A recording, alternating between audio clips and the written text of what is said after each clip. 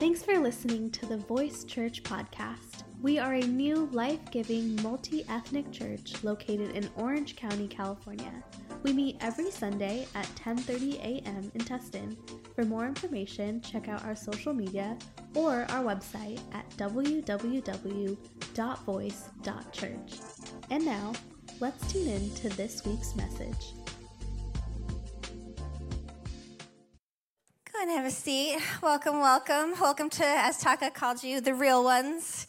You know, if you came to church on Thanksgiving weekend, that you are the real ones. Like, you actually really want to hear about Jesus this weekend, because so many other people are out there getting their Black Friday deals that now extend to like the Thursday after, right?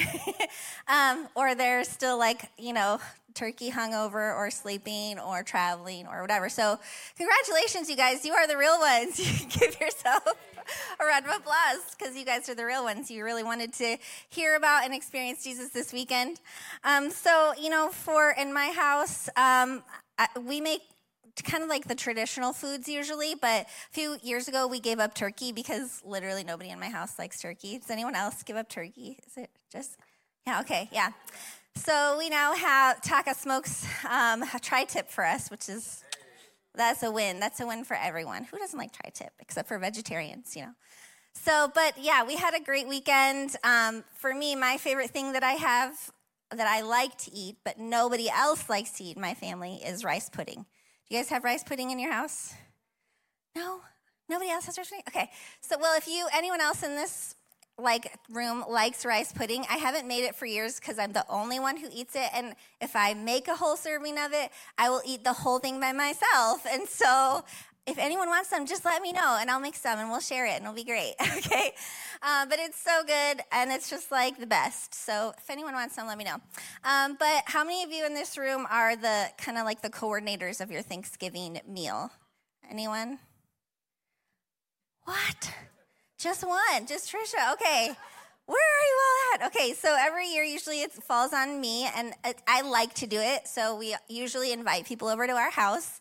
This year was a little bit different. We went to our friends Joe and Emily's house, and we actually brought a bunch of food to them.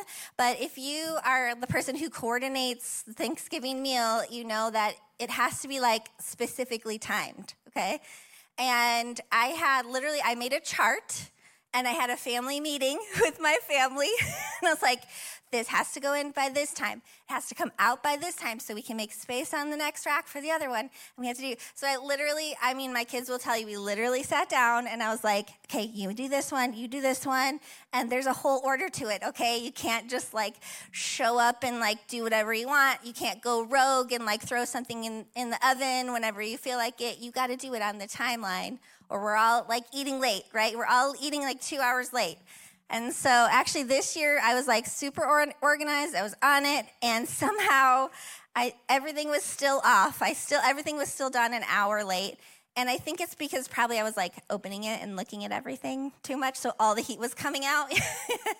So it's my fault. But anyways, my whole family helped me this year. It was so nice. I had helpers, but we had a great time. It was a good meal. And actually, you know, we've been talking about I Have Spoken is the series that we're in lately. And if you want to follow along with me today, we're going to be reading in a little bit of the book of John and a little bit in Revelation. And we're going to be talking about this guy named John, who actually in the book of Revelation talked about another really great meal, this really big meal. And so my efforts are like pretty small scale in coordination in comparison to what this feast that John was talking about. And so he wrote the Gospel of John, but he also wrote 1 John, 2 John, 3 John, and Revelation. But the feast that he's talking about is called the Marriage Supper of the Lamb. Have any of you heard of this before? The Marriage Supper of the Lamb. And so basically what happens is he has a vision from God. He said that he had been exiled to this island because he was sharing his testimony when he was talking about Jesus, and the Roman government was not happy about it, so they exiled him to this island of Patmos. And while he was there, he said he was praying.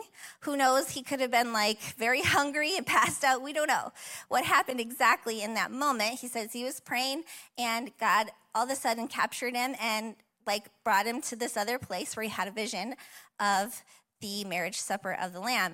And here's just a snippet of it, because there's a lot of revelation, and we're not going to cover all of that today. But if you read in 19:6-9, he says, I heard again what sounded like a shout of a vast crowd, or the roar of a mighty ocean waves, or the crash of a loud thunder. Praise the Lord, for the Lord our God Almighty reigns. Let us be glad and rejoice, and let us give honor to him, for the time has come for the wedding feast of the Lamb, and his bride has prepared herself. She has been given the finest of pure white linen to wear. Fine linen represents the good deeds of God's holy people. And the angel said to me, write this down. Blessed are those who are invited to the wedding feast of the Lamb. And he added, these are the true words that come from God, right? I have spoken, right? And in the Gospels, there's other parables about this same wedding feast, which we don't have a lot of time to dive into. But there's one that talks about the virgins who were waiting for the bridegroom to come, and they didn't have enough oil. And so there's other stories about it. If you really want to go look it up, go do a little study on the marriage supper of the Lamb. But basically, John was very passionate about sharing what Jesus had to say about the end of days, and when we were going to go and meet him all together in unity one day.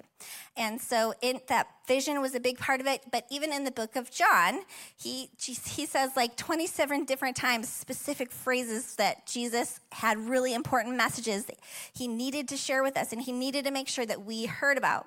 And so if you look in the book of John 1-18, there's kind of like an outline of what he outlines in the book of John.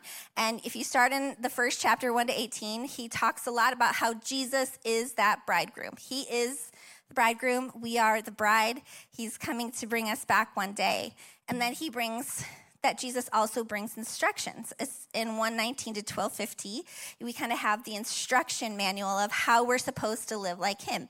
And it's all about how there will come a day where we're all called to account for this life that we've lived, that we will meet with God, and we'll talk about what we did here on earth and whether our life was successful. And not in the terms of how we would think about success, like in today's terms, not about power, fame, wealth, not any of those things, but really God's metrics center around relationships. How are we with people, and how are we with God? How did we treat one another in this life? How did we make people feel in this life? How did we take care of other people? Did we use people for our own ends, or did we really give our life up so that other people could be just as satisfied with life as we are, right? And so the other things that he said, as we break it down later, it says he wants us to pay attention and watch how Jesus lived. And so you can see that in chapters 13 to chapter 20.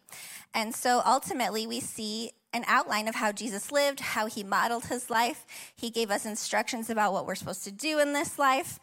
And then he ultimately wants us to live a life that honors him and honors others, and that we would lay down our life, so just like Jesus did. And so the last section in chapter 21 is the one where it says we all must remain on mission with our purpose, which is to know God and to make him known. And so one of the things that he states very clearly is that Jesus is the light that is meant to guide us through this life. And so John 8-12, Jesus spoke to the people once more and said, I am the light of the world, and if you follow me, you won't have to walk in darkness, because you will have the light that leads to life. And ultimately, God wants everyone to live in this light and in this love. There's not a single person that he wants exempt from that. And there's really no depth that he wouldn't go to make sure that each of us know about that depth of his love for us. And so Jesus would go on to call himself the light of the world a couple more times. This is another theme that we see in the book of John. He calls himself the light of the world 2 more times, but all throughout Scripture, we see God describing himself as light. And so if you guys are titling your notes today, the title of the sermon is Step into the Light. And so I am going somewhere with all of this, I promise. There's a point to all of it. But the idea that God would be personified by light is really profound for us today, and especially for me, because I think about what's going on in our world right now, and things feel really dark. They feel really heavy, at least darker than in my lifetime that I've experienced. I know that there's a lot of worries on people's hearts right now. People are worried about wars happening around the world. People are worried about AI. Some people are excited about AI. Some others of us are worried that we're going to have Armageddon because of AI. They're going to come and take us all, right? Some of us have fears about inflation, or we've just, it's been really expensive to live these days. Some of us just feel the growing division that's surrounding us in our nation and around our world. And so there feels like a darkness and a heaviness a lot of times. And knowing and fully understanding that there is hope and that there is light at the end of the tunnel is more than just fuzzy words for us. It's our lifeline. It's the thing that carries us through, knowing that God is going to be light. He's going to illuminate our path for us. He's going to show us which way we need to go, letting us know our purpose. He's there showing us what we need to be doing. And so these words about light are just not simply, they're not trite and they're not metaphorical either. Sometimes they're metaphorical, but they're not always just metaphorical. Not only represented just in this life, but in the life to come, even in death. And we believe in heaven. We do, unashamedly. And so that's something we haven't really talked a lot about, and we're actually going to talk about that today. And so in Revelation 21, 3-5, John wrote down this: I heard a loud shout from the throne saying, "Look, God's home is now among his people. He will live with them, and they will be his people, and God himself will be with them. And he will wipe every tear from their eyes, and there will be no more death or sorrow or crying or pain. All these things will be gone forever." And the one sitting on the throne said, "Look, I am making everything new." And then he said to me, "Write this down, for what I tell you is trustworthy and true." I don't know if he meant to rhyme that or not, but but we have hope, not just for this life, but for our life to come. And that is the whole point of talking about why God is our light, not just in today, but for the years to come. And I was actually, a few weeks ago, I was listening to a podcast by a guy named Carey Nieuwhof. He does a leadership podcast. And he was talking about how he was talking about a book that he had just recently released. And he started doing studies on near-death experiences. So yeah, we're going there today, guys. It's totally random, but I really felt God was leading me to talk to you about this today. And so here's where we are. He wrote this book about near-death experiences. And he actually said that he started out as a scientist and he wanted to just study more about it, thinking he was going to prove that there was some kind of physiological explanation, there was some kind of something that happens in your brain as you're nearing death that it would describe and tell people why they were experiencing things. But the more that he recorded them, and he ended up getting thousands of stories of these near-death experiences, the more and more he would record them, the more he would see that there were undeniable similarities between these stories, and they were not explainable through a physiological aspect. They just weren't. And so he was like, what do I do with this information? So he began to write it down, and he would have graphs and different things like showing who believed what and how everything was happening. And they founded a website for it because doctors have been so overwhelmed with people talking about these experiences that they're having and having such consistent stories that they're going, we need to be able to record this, because if it's happening this consistently, it's not just a random phenomenon, it's real. And so if you go to, it's called NDERF.org. It has 5,200 stories of NDEs, and they're growing. So I'm going to use the term NDE, just so you all know going forward. But when he began to compile the data, the startling themes that he noticed were that, one, they couldn't be explained by chemical reactions. Most of these people were actually dead or in some kind of deep, deep coma where they would not be able to comprehend what was happening around them. They were from people all across the globe in all different walks of life who practiced all different kinds of faith, and even most prevalently, most surprisingly, people who didn't have any faith. They were happening. And so in his book, he highlights about 100 of these case studies, but all of them share key points. And here's what they share. One is an out-of-body experience. Even people who were legally blind could explain coming out of their body and looking down and describing the tools doctors were using, the name of the fan that was above their head, brands the doctor's clothing they were wearing. Just crazy stuff that they're like, I shouldn't be able to know these things because I can't see things on earth, right? But every single one of them was describing these out-of-body moments where they were coming down and looking at themselves. Many of them, actually most of them, described a pure light that was just encompassing them with pure love that was leading them down a tunnel into a gate or a door. And it was this light that was more colorful than anything they'd ever seen on earth. It was so bright, it was so beautiful, they were drawn to it. And the love was just so deep and so pure that it brought them to their knees, and they never wanted to leave because it was just, it didn't matter what they had done in their life or where they'd been, they just felt surrounded by this love. And this love had also shone a light on the ways that they had been living, but not in a way that felt condemning, but in a way that compelled them to just comprehend their connectedness to everything in the world, right? And to everyone and to everything, and the way they had lived. And even though many of them had never even heard of Jesus before or didn't have any language to describe him, never read scripture, they would say that the God of the Christians or Jesus was there, and I saw him, and he was wearing dazzling white robes, things that we see in scripture about the way that Jesus is describing himself.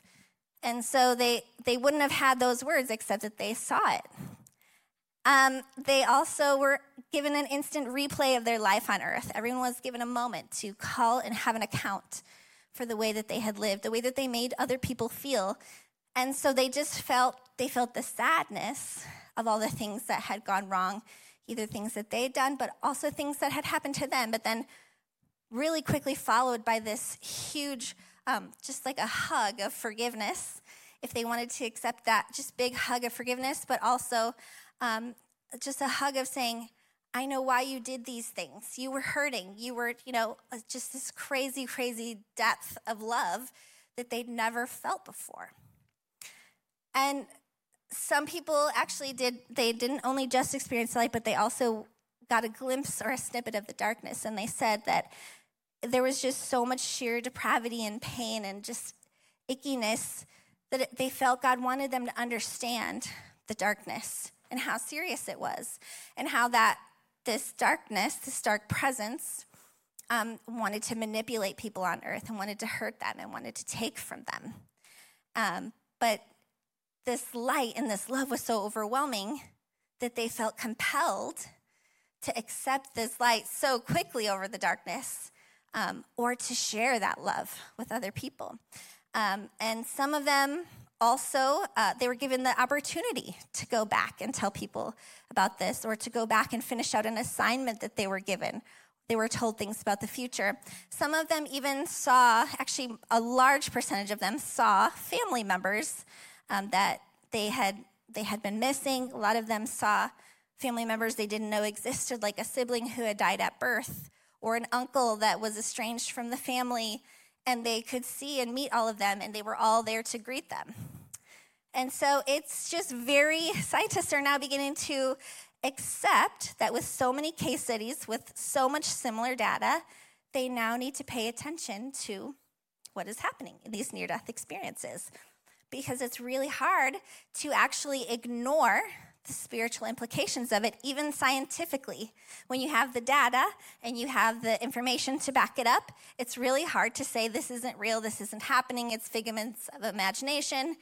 There's no way that these things could be described by chemicals in your brain. It could only be possible if there was actually something happening after death, or if there is another dimension that we're supposed to go to, right? And we call this in Scripture, we call it this heaven. So I know this sounds all kind of crazy and kind of a weird thing to talk about on a Sunday morning, but I think that God wanted us to know about what is coming for us after this life, and not just that, but the intense love that he has for us in this life here as well. And so I know it's a wild thing to talk about on a Sunday morning, but I really, really felt like God was saying, I want you to share this information. And every time I tried to get away from it, he kept bringing me back to it. So here we are. I think one of the reasons he wanted me to talk to you about this is because I actually had a few family members who had near-death experiences.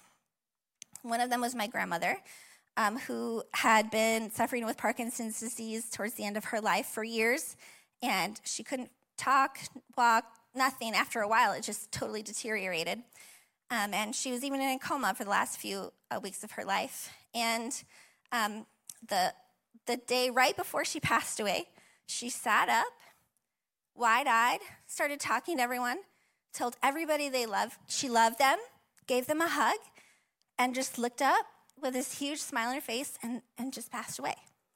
And there was no explanation for it other than that somehow God just woke her up and let her say goodbye. And the other one was with my own mother, and she also has since passed away, but now without leaving a profound impact on my life after having her own near-death experience. And so I wanted to keep it brief because it's a very long story, and there was so much that happened. So I thought I'm just going to read you guys my journal because it's a quick little snippet of how I can share with you what happened to her experience. It says, this is from April 2008. Yesterday morning, my mother had a fatal heart attack and passed away to be with the Lord. And I've had so many mixed emotions, ups and downs, joy and mourning. And for some, you may not understand the joy and the mourning together, so I feel necessary to tell the joy story from the beginning. My mother's last full day of life marked a 7-year anniversary. 7, coincidentally, God's number of perfection. The anniversary was 7 years since my mother had been in a nearly fatal car accident, a head-on car collision with a school bus. The collision left her in a coma for 4 months, to which she woke to a very difficult condition. She had to relearn to walk and talk. She had several surgeries, internally and externally, reconstructions with eyes, ears, arms, not to mention she was left with brain injuries that changed her entire body chemistry and left her with little to no memory of her past and barely enough to remember day to day. And, lost my place. She was in constant pain and suffered terrible depression in the years to come. And that accident changed my life in many ways that I did not want to welcome. And it was just days before my 18th birthday and left me without a place to live, without a mom to walk me through major decisions in life. But in a very strange way, I was relieved at her death because my mom at the same time was running away from the Lord in every way when I was just 18. She was almost not recognizable from the mom who had raised me to love and trust God.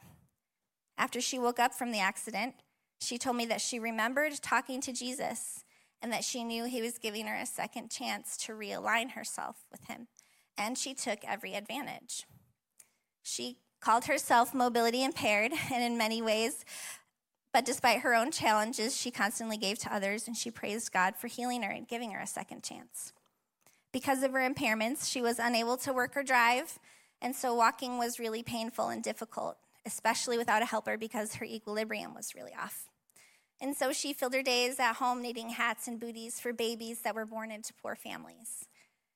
She constantly gave gifts to everyone around her, even though she only lived off of disability Social Security, and she always chose to see the good in me, even when I lost my patience with her, which happened a lot, more than I care to admit, because it is a strange thing seeing your once beautiful and energetic and athletic mom suddenly physically and mentally handicapped, operating at the maturity level of a 12-year-old. It's not an easy thing for a 17-year-old to grasp. Yet with all of that, she could never utter a negative word about those around her. but only encouragement and love. And even though she had every right to point fingers about her situation, she never did. The second time, she was running towards God. And that's why when yesterday came, even though I was completely blindsided by her sudden death, I knew God had given me peace because I knew that he had been merciful with her. For a long time, I thought he'd been cruel to make her live that way for 7 full years. But now I realize he was really merciful to give her a second chance to live for him and to allow her to be an example of him to so many around her. And now she's no longer mobility impaired, but instead, she can run again into Christ's arms. And she can dance like she never has before, and she really loved to dance. All that to say, the last day has been ultimately the second phase of mourning the loss of my mother, the first time I mourned 7 years ago. But I'm ultimately relieved that this time I know for a fact that my mother is with God, and I will one day see her again, where I will never have to lose her again. So like I said, this story just kind of scratches the surface of her life. Can you hand me my water? Sorry, I'm losing my voice. Like I said, I was just 17 when that accident happened, and it kind of threw me for a little tailspin. And while she was in her 4-month coma, actually, God was doing miracles with her, but he was also doing miracles with me. At that time, I had been living with my mom and her fiance, and I couldn't return to live with my dad because he'd married a very abusive woman. And so I was kind of couch hopping from all over the place for about a year of my life, and I was kind of homeless in a way, and I wasn't sure how I would even pay my bills. At that time, I needed to pay for my own car, my own gas, and all of that, and make sure I had food to eat and all of that. And so, like I said, luckily, I was couch hopping. There were people who would let me stay in their home during that time, and it was kind of crazy. I was a little bit traumatized, and trying to hold down a job was really hard because I was still mourning. But luckily, there was a group of adults who took notice of me, who just took me into their home. They helped me to register for school. They kind of encouraged me to hold down a job. Taka was actually one of them. He had a small group of young teens that would actually come and just pray for me, and they took me in kind of under their wing in a lot of ways. That was when Taka came into my life. So I know, sweet, right? We didn't start dating right away, don't worry. We kept it totally legal. I was a sophomore in college when we started dating, so it's all good. But God had done miracles for me. During that time, I would get cards in the mail with money. Literally, someone gave me a money tree one time. I would get gas cards, all kinds of things. He just took care of everything. He gave me just peace that passes all understanding. And I spent several days in his presence after that happened, just asking God, why? Why has all of this happened? I had such a great life. Why is it now so crazy? Why do I have to go through all of this? Feeling the sting of fear and loss and uncertainty. But you would think in those moments, while I was crying out to God and just living so afraid that he would be upset with me for not being thankful, right? Why aren't you just thankful that you're alive? Why aren't you thankful that you have what you need? But it was actually the opposite. I felt so embraced and so loved by God. And I actually felt closer to God during that time of difficulty than I've ever felt in my entire life before.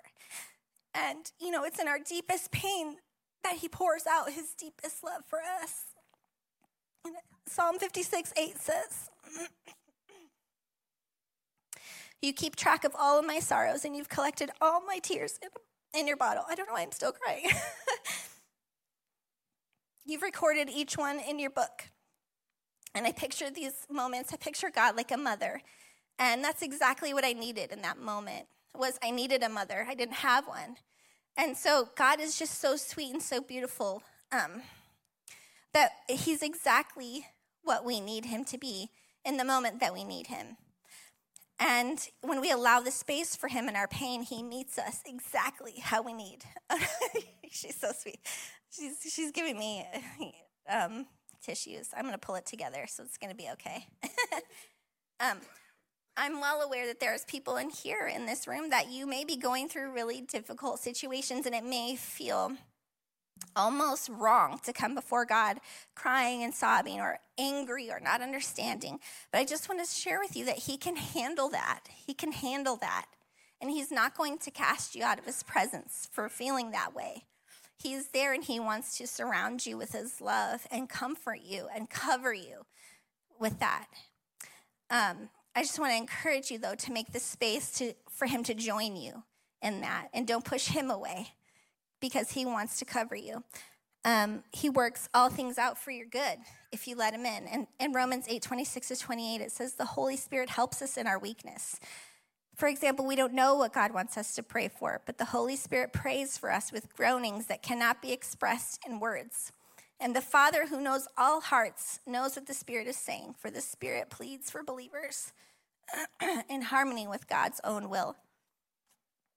And we know that God causes everything to work together for the good of those who love God and are called according to his purpose for them. And like I said, during that time, I sought God like I never had before. And it was in that time he was doing miracles in me, like helping me to get rid of unhealthy things in my life, things that I would have never thought about before if I hadn't been focusing on him. I slowly began to fall in love with Scripture, and I really depended on the Scripture because it literally saved my life so many times. I would hold on to it. I understood Jeremiah 15:16 that says, when I discovered your words, I devoured them. They are my joy and my heart's delight, for I bear your name. And they actually really did give me life and gave me the guidance that I needed, the light that I needed to light my pathway when there was only darkness surrounding me. And so my faith actually grew stronger as I wrestled with God. Because when God is all you have, you realize that he's really all that you need. And so much more. And so I was really thankful for both how her life and my life were changed from that experience.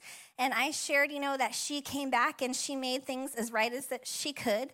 And she recalled talking with Jesus, but she didn't really share much else. And I'm not really sure why she decided to come back, to be honest with you, because she knew that she was going to have to come back to what she was going to experience, which was she was going to be physically and mentally disabled. And all I can say is that there had to be some great purpose for her to be back here.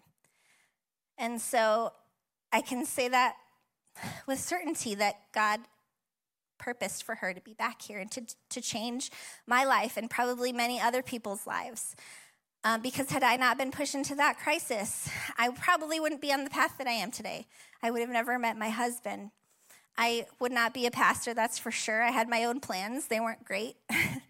I probably wouldn't really know him in a personal way. He was very cerebral to me. I grew up in a Christian home, and I knew God, I knew about God, but I didn't know God until I needed him, right? And so he became very real to me in that time. I would not have moved into a friend's home who she was really headed down a really bad path as well. And she gave her life to the Lord because we were just there. I was just there, and we talked about it all the time. And she was like, what's going on in your life? Why are you so happy? Your life sucks. But because I lived with her family, we would all sit up and talk at night. She got saved, and then her mom got saved, and her dad got saved, and then her brother got saved, and then his wife got saved. Their whole family got saved. And they're all still living for the Lord today. And she's also become a youth pastor, and so now lots of people are getting saved because of that as well.